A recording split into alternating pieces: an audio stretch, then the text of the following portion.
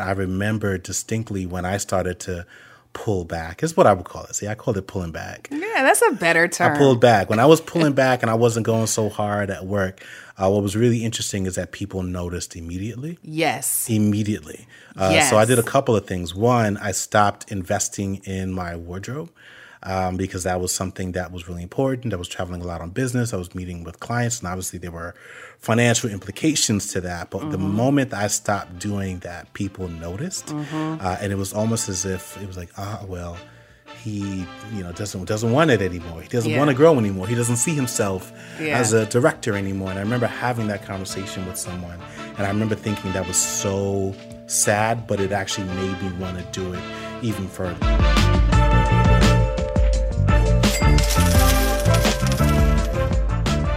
Welcome to the Rich and Regular podcast presented by Success, where we explore life at the intersection of money.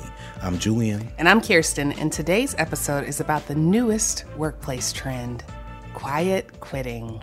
Oh, I see what you did there. You're kind of whispering. Yeah, quiet quitting. Quiet quitting. I'm really hesitant to call this one a trend because in my eyes, it's nothing new per se. Yeah. But I guess it's new in the moment, and it keeps going viral thanks to the TikTokers. So I just figured, we could talk about it and see what happens. Right. So you've heard of this, right? You've heard of quiet quitting.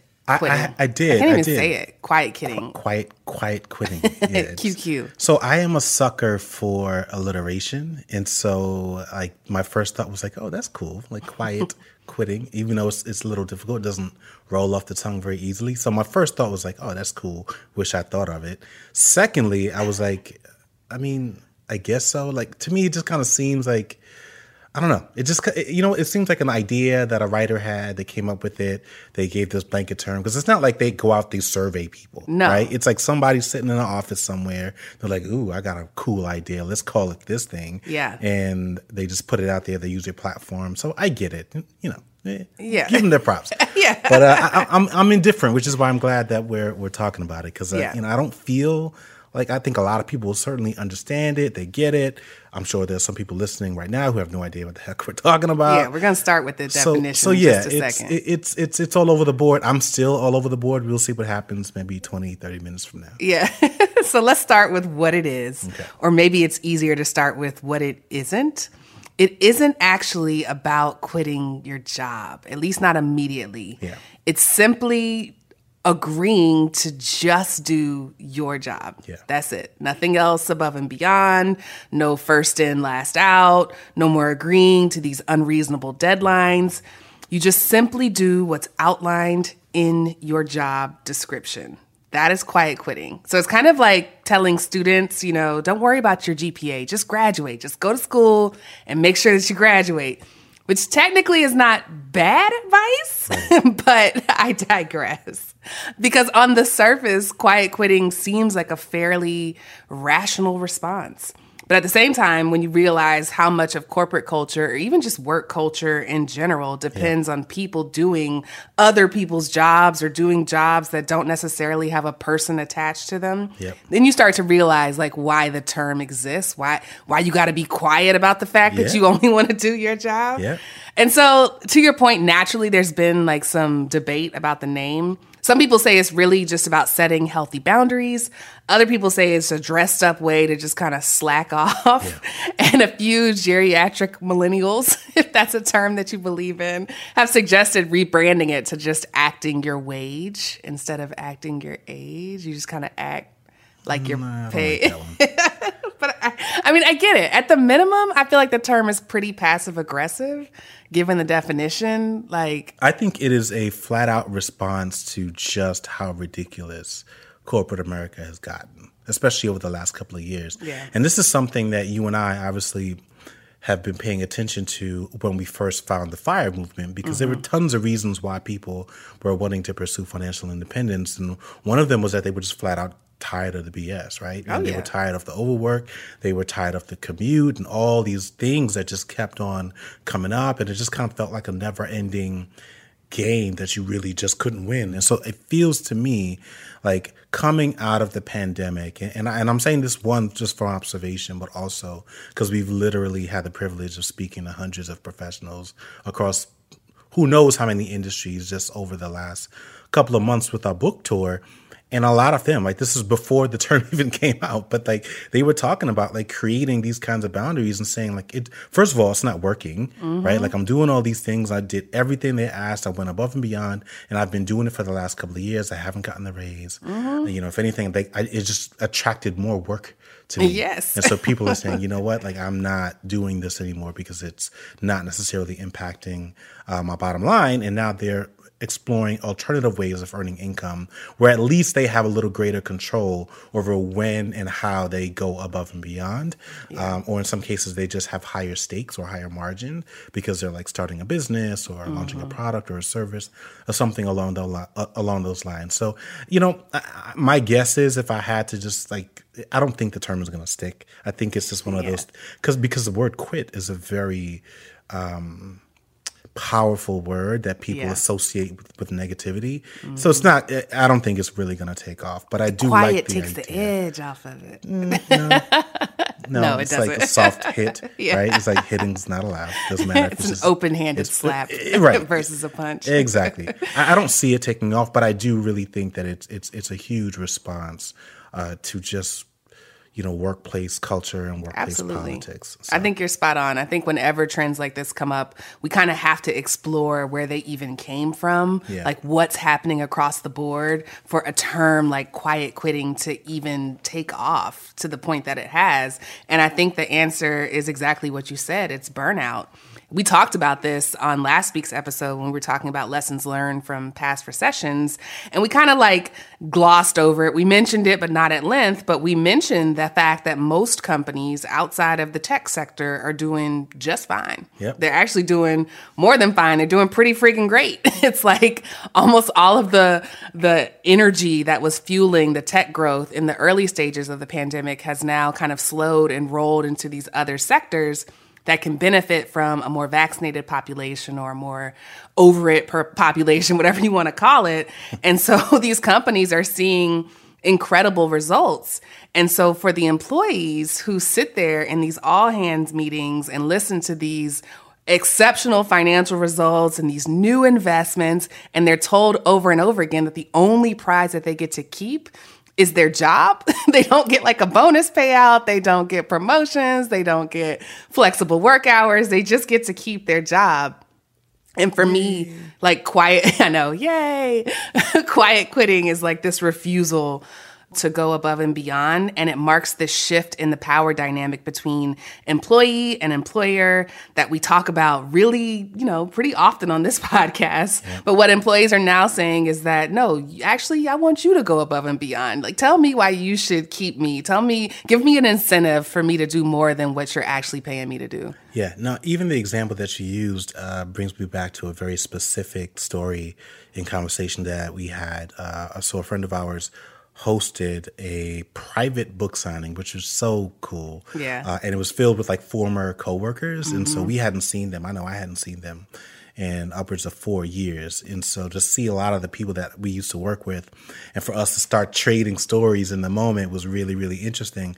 And one of the guys I actually didn't know and met there for the very first time, but I remember seeing him in passing, even though we weren't necessarily friends while we worked together for that company. And he worked in the finance department. And for him, it was like particularly offensive because he could see like through the pandemic, one, I think he went through being furloughed, then was brought back at a lower pay grade. And again, he's in finance. So he sees the flow and he sees the numbers. Like, and you can afford me. He sees the actual ability of the company to, yes, they didn't have to do things as aggressively as they did, or they didn't have to like agree or decide not to issue bonuses last year. And so once he saw that, it was like a really big slap in the face, right? That on top of the idea of going to work in an environment where you might be exposing yourself to a life-threatening disease. And That's so real. Whether you work in finance or not, I think there was something about the pandemic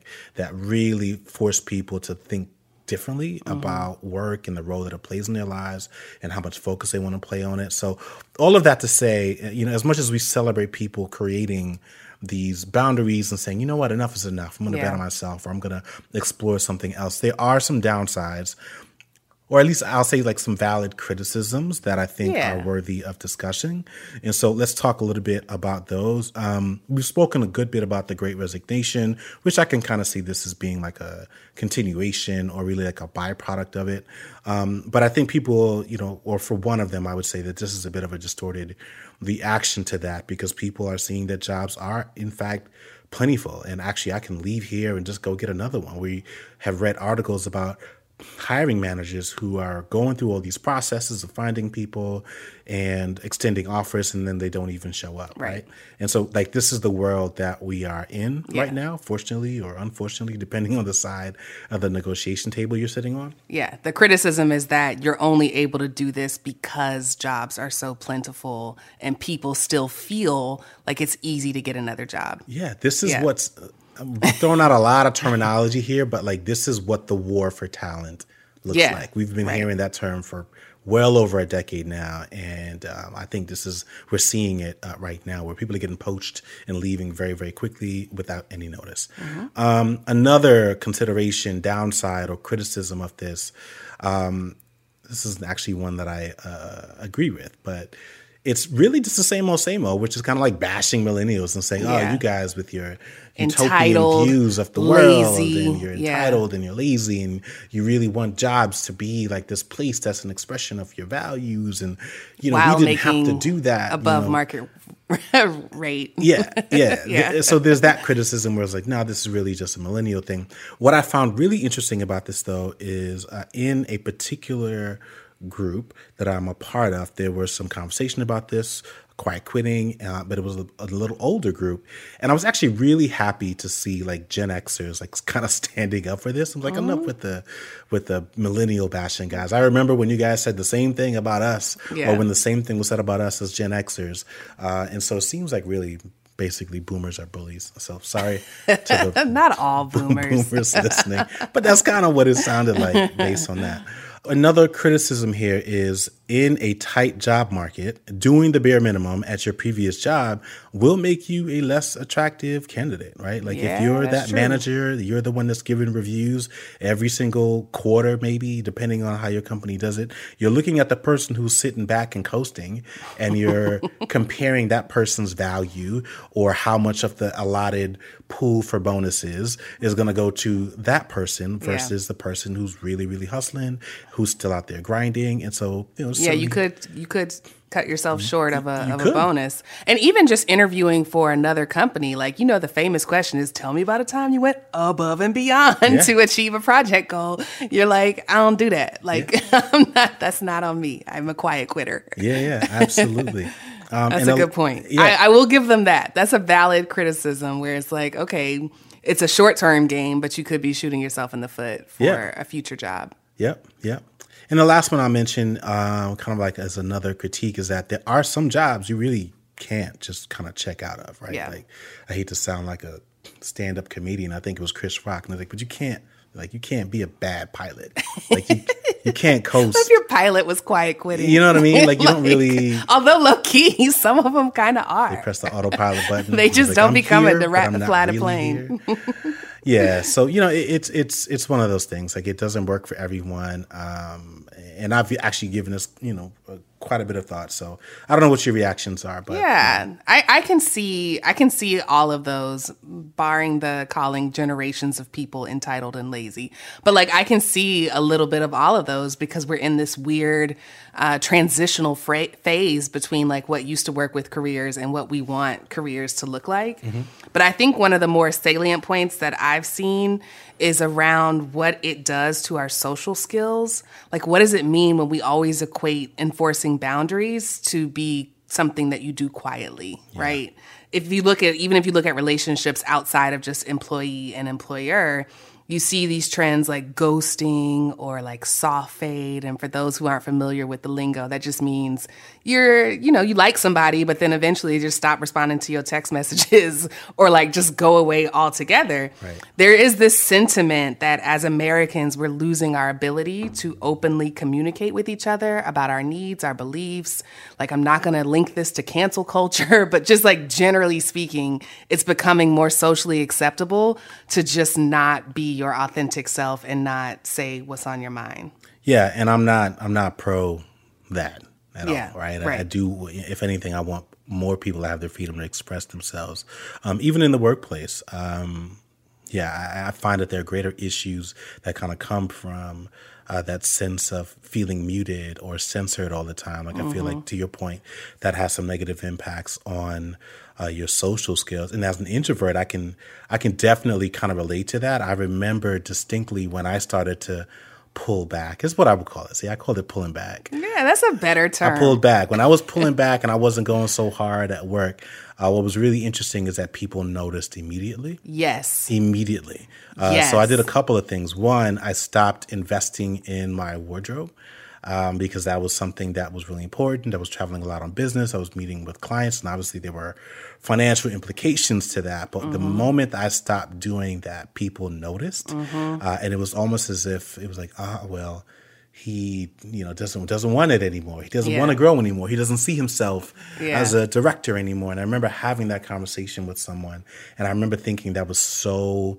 sad, but it actually made me want to do it even further, because I was like, man, if this is what it takes, I definitely don't want to be a part of this system, because it seems as if there was no end in sight. And the second thing I would say to that is, at least in my particular, at least when I was working and in my career, I'm giving all the caveats. When I was working in my career for that company, in that department, right, you start to see that there's like patterns within personality types. And so you start to look up and you say, like, it seems like everyone that is a VP is like very extroverted. Oh, yeah. Right? Like in certain departments or certain companies for sure. It's like, yeah. So if you're not that type of person, if you're not displaying these types of behaviors, you're pretty much just going to be overlooked. And on top of that, you've got books and all kinds of strategic management theory that will tell you the active mirroring Oh, is yeah. really important. So And if there's your lots of boss- books for introverts on how to be more extroverted, but there's never a Absolutely. book for extroverts on how to like sit down and be quiet. Yeah, it's not fair. Yeah. It's like the right. It's like the left-handedness of the world. You know what I mean? It's like the entire world is sort of catering to all of these extroverts, and they're seeing these behaviors as being, the habits or the behaviors of thought leaders and motivators and influencers. And the reality is, like, sometimes it's really just people trying to hide their insecurities. Like, can we just be honest about that?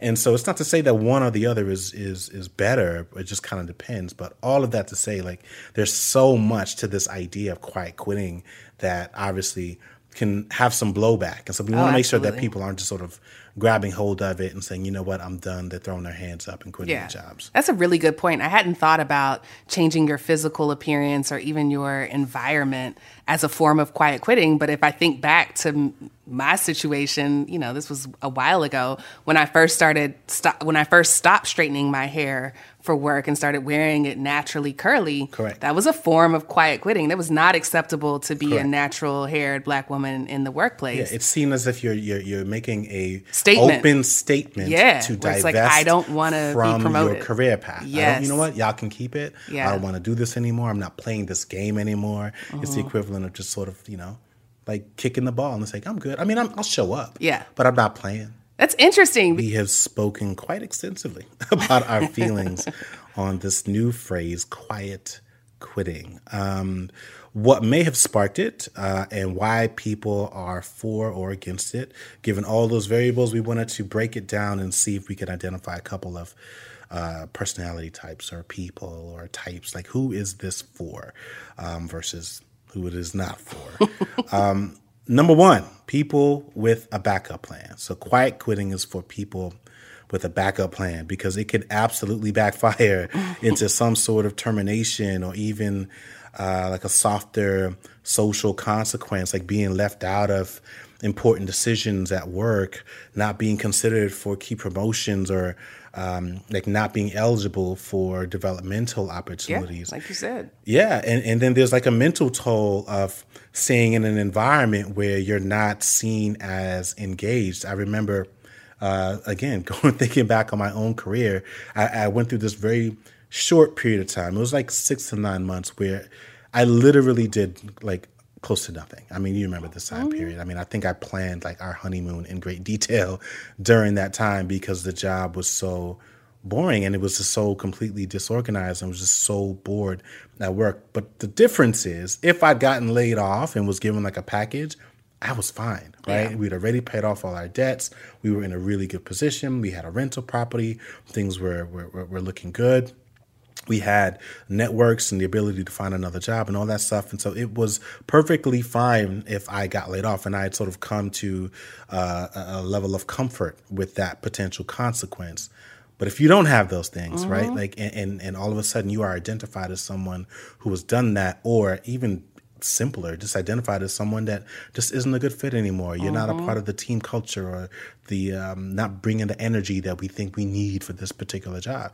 There can be some really negative blowback. And so without question, I would say quiet quitting is probably best suited for people who have a backup plan. And I would add to that even like multiple sources of income. Yeah. And even if it's not about the perception of being seen as not engaged, you got to think about what your mental health looks like when you're just not engaged, right? Yeah. Like the essence of quiet quitting is just doing what's asked of you, not signing up for any challenging work, not signing up for any extra, curriculars, nothing.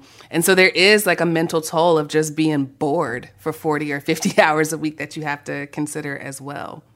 All right. The second type of person or people that quiet quitting might be good for are people who have remote positions. Yeah. So I'm not saying that only people with remote jobs can pursue this, but it is much, much easier if you have some sort of flexible work arrangement. Yeah. Like if you're working from home, it's far easier to dial into a conference call with the camera off and fold laundry while you're listening, or you can, opt out of a Zoom happy hour because of a scheduling conflict. But if you're in the office and there's a team event, you need to be much more prepared to verbalize why you're not coming, right? And saying, I don't want to is a perfectly fine answer. That's not in my job description. It's not in my job this networking description. event is not in my JD. But just know that it may not translate well to your peers and your supervisor. We actually have a friend who works for a company that has retail stores. She's in the corporate office, but the company has retail stores. And on the days where they have a corporate all hands... You can say the company. No. On the days where they have corporate all hands, they require their corporate employees to dress like the frontline workers as an act of solidarity. There may be listeners that work for the same company. Exactly what it is. Yeah. Anyway, she hates it. And so one day she decided that she was not going to participate. She did not wear the uniform. And when I tell you, she was asked so many times by so many people where her uniform was, she finally just put it on begrudgingly just to not have to deal with it. Yeah. So I tell that story because office pressure is very real. Very real. Not to say that you still can't stand up for what you want to do, but just know that you may be the talk of the office that day, and that brings a separate set of challenges. Yeah. That's, I'm trying my best not to say the name of the company, but we had a long back and forth about that. Yeah, she sent us a picture with it on. I did it. I got tired of answering questions. It's ridiculous. I hate this place. All right. So the third type of person quiet quitting may be a good option for is a person who works in a toxic work environment where candid conversations aren't encouraged or like even possible. Yeah. Look, we're all adults here. If you're burnt out and you want to dial back, you should talk to your supervisor and explain Completely agree. the situation so everybody has a heads up on what's going on with you. As someone who works with other adults on a regular basis, I'm always surprised at how many people like choose to simply avoid conversations instead of communicating what they need. Exactly.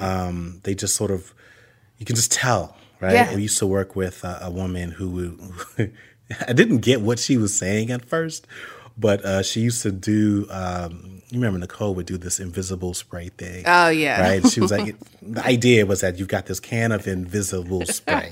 And she would just act like she was spraying herself. She's like, I'm not here. Like, I'm here, but I'm not here. Another boss would just say iPad swipe. iPad swipe. Whenever she was done with the conversation, like iPad swipe. I'm not even here. Yeah. Just clearly we worked for a bunch of dejected people. Yes. The point is like there's a healthy way to like assert your boundaries without leaving your coworkers, hanging in the wind, especially in a pinch, or possibly impacting their boundaries because now they need to cover whatever you have decided to let go, right? So give people a chance, I think, just by speaking up, to make it right or to accommodate what it is that you need, as opposed to having these feelings and thoughts in your head, making the decision that you're going to create and enforce these boundaries. But, this is a big old but. Big old but. This doesn't always work. I've been in environments where attempting to talk and resolve an issue is just another point of stress because of the gaslighting that ensues. So if you're in that situation, quiet quitting gives you a way to still collect your check without getting so invested in what's happening at the workplace while you come up with some type of exit plan. Yes. This is so important because if you are in a toxic environment where you can't have those adult conversations that Julian was talking about, quiet quitting with no end in sight could be very risky. Yeah. So the goal is to quiet quit while you build your exit plan. It's like to quiet quit without looking like you're quiet quitting. Yeah. Even quieter quitting. Silent quitting. Yes. All right. So the fourth type of person that quiet quitting might be good for are people who work in environments that are perpetually understaffed. If your job is always, and I mean always understaffed, not just on weekends, not just on vacation times, always understaffed, it is a job that is structured and almost designed to burn you out. And if you're that person who's always picking up the extra shifts or doing 4 different jobs on your one shift, you're not only saving the company hundreds of thousands of dollars every single year, you're also setting yourself up for the massive disappointment of not being able to get promoted because you're too valuable where you are, right? We've been there. Specifically, Julian and I have been there. We've been there receiving that heartbreaking conclusion after spending years learning every single position only to be told we're not strategic, quote unquote, enough to do something bigger. And it's unfair. And you only have to do it one time to learn not to do it again. Yeah. So I will say for you, quiet quitting isn't necessarily about phoning it in to the detriment of your customers or your patients or your students or whoever you serve. It's really about establishing clear boundaries for what you will and won't do. Yeah. Things like, I'm going to take my lunch away from my desk. Or I won't beat myself up if the phone rings and I'm not able to get it because I'm with somebody else, right? Or I'm not bringing my phone on vacation. Yeah, I'm not bringing my phone on vacation. Laptop. Yeah. For you, quiet quitting is really just about figuring out which parts of your jobs are your actual responsibilities versus the company's responsibility for surviving. Yeah. And then only doing that and then doing it really well, right? Like you're not responsible for the company unless you own it. Yeah, and that's a different conversation. Yeah, we spend a lot of time talking about teachers because we meet a lot of them. But this is also making me think about people who work for nonprofit organizations. Yes. Because to your point, they are unfortunately stretched really thin. Like they're doing everything, right? Like, oh man, I'm fundraising, I am outreach, I am, sort of graphic the design, spokesperson. I do social media. Yeah. I do all of these things. And to your point, like it can be a lot, and it's kind of expected that this is just what it's going to be like because we work for a nonprofit and there's not a lot of money going around, and it's just one of those things. And even recently, I remember seeing something on social media where someone finally felt comfortable talking about it. And I think it was in response to the rise of this term or this trend of quiet quitting. And so, yeah, it's definitely something that I think a lot of different people, and it's likely a bit more challenging for folks in certain industries versus others. You know if you're one of those people or not. Yeah. I think those are just 2 examples. You know if you're doing 5 jobs every single day. For sure. Because of understaffing. For sure. And more often than not, we talked about this a little bit on our website. These are the job lovers. These are the people whose sense of identity and, dare I say, even purpose are sort of rolled into their job and or identity. And as a result, they are willing more often than not to go the extra mile regardless of whether or not they're getting something in return. And so we're kind of asking you to think about yourself a little bit. And again, you may not necessarily have to go full-fledged quiet quitting, but creating some boundaries, some space, and some separation is probably a good thing for you. Yeah. And then last but certainly not least, And the Venn diagram between this type of person and the person that we just described is probably a circle. But last but certainly not least, quiet quitting is a good consideration for perfectionists, right? And maybe you don't identify with the term perfectionist. Maybe you're just someone who is competitive in work environments. Maybe you're just full of ambition. You don't mind the long days and the long nights. This is your dream job. You're just happy to be here. Whatever you call that, I have been you. You are my people. But you should absolutely consider quiet quitting, even if it's just a couple of days a week, right? Like Julian just said, it's not saying that you have to fully opt into this way of being and leave behind all of the things that make you you. But you do have to find some sort of structure that almost forces you to put boundaries and find balance in your life, because it doesn't come naturally. And that's not shady. That's just what it is. And so that structure may be this term of quiet quitting. Like if we were talking about a diet and you told me like, I only eat protein. I love what it does for me. I love it. It's awesome to just eat all this like meat and protein. Yeah, you're Joe Rogan. Yeah. I would remind you that too much of a good thing can be harmful, right? So I just encourage you to incorporate some vegetables, fiber, natural sugars, whatever. And that's kind of how you should think of quiet quitting and boundaries. Like incorporate a little green in that thing and like have a balanced diet personality or something. Okay, so my final thought after doing all the research for this episode is that while there is kind of a generally agreed upon definition for quiet quitting, there isn't a similar general agreed upon outlook for what happens when you do it or when a lot of us do it. There are just as many people who believe this is the demise of our labor force as there are people who believe this is a really important step in this ongoing labor movement to try and resolve the burnout and the impossibility of having a family and having a job at the same time. So I think y'all know where I stand, but I'll say it again. Establishing boundaries and a more equitable relationship between you and your employer is a critical part of achieving any financial goal that you have, right? Whether you call it quiet quitting or just good sense, totally up to you. But if you're feeling burned out, checked out, or on the verge of like losing your sanity, I highly suggest that you give it a try, even if you have to call it something different. Yeah. My final thought is a little similar, and I'll tell a very brief story here. I remember there was a moment in time in my corporate career where the entire team, starting with the head of our organization down, was so frustrated with the number of PowerPoint presentations that we were making. They were like, gosh, guys, it's too many decks. It's way too many decks. I get 50 decks into me every single day, and it feels like everyone spends 40% of their time creating more decks. And I said in that moment that I was going to kind of take heed of that advice, and I was just going to try to keep things simpler. There were a couple of people in our organization that were doing this already, and I was going to be the first one to try enforcing this new thing. And I felt empowered to do it because the head of our organization sort of agreed to do it. Well, that lasted about a week because the reality is like they were not okay with that. And so the moral of that story is, and there was blowback with me, by the way. It was like, where's your deck, right? What'd you do?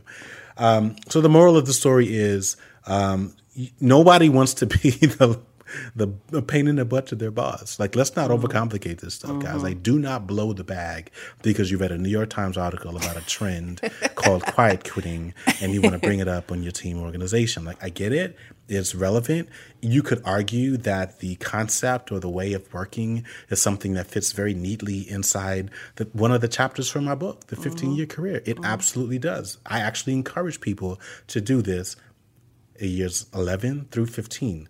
But what have they done before they've gotten even there? In the 15-year career, you have a backup plan. Correct. Like you're building one as you execute. I encourage you to do that when you have a viable set of systems in place that is generating predictable income that can allow you to maintain your quality of life, quality of living, right? We encourage that after you've paid off your debt. We encourage it after 10 years of investing consistently in the stock market. So you have this foundational set of habits and investing and compounding interest working on your behalf. So all of those are a great precursor to even considering quiet quitting. So I get it. What I don't want to see, or what I hope doesn't happen, is that this really becomes something that kicks off. It becomes a fundamental part of like culture and workplace culture, but people are jumping into it without having their finances in order. So It's a concept. It's something to be mindful of. We're all about team creating boundaries and setting prioritizing how you manage your time, but don't blow the bag over quiet quitting. Yeah. I like that. It's far easier to quiet quit in a new job than one you've been, doing for a while. Completely agree. All right. Well, thank you for listening to another episode of the Rich and Regular podcast presented by Success. If you like what you heard, don't just be a quiet quitter. Quit being quiet and take a few moments to leave us a 5-star rating and review. I'm sorry. Quit being quiet. I'm so sorry. I mean, bars. We will see y'all next week.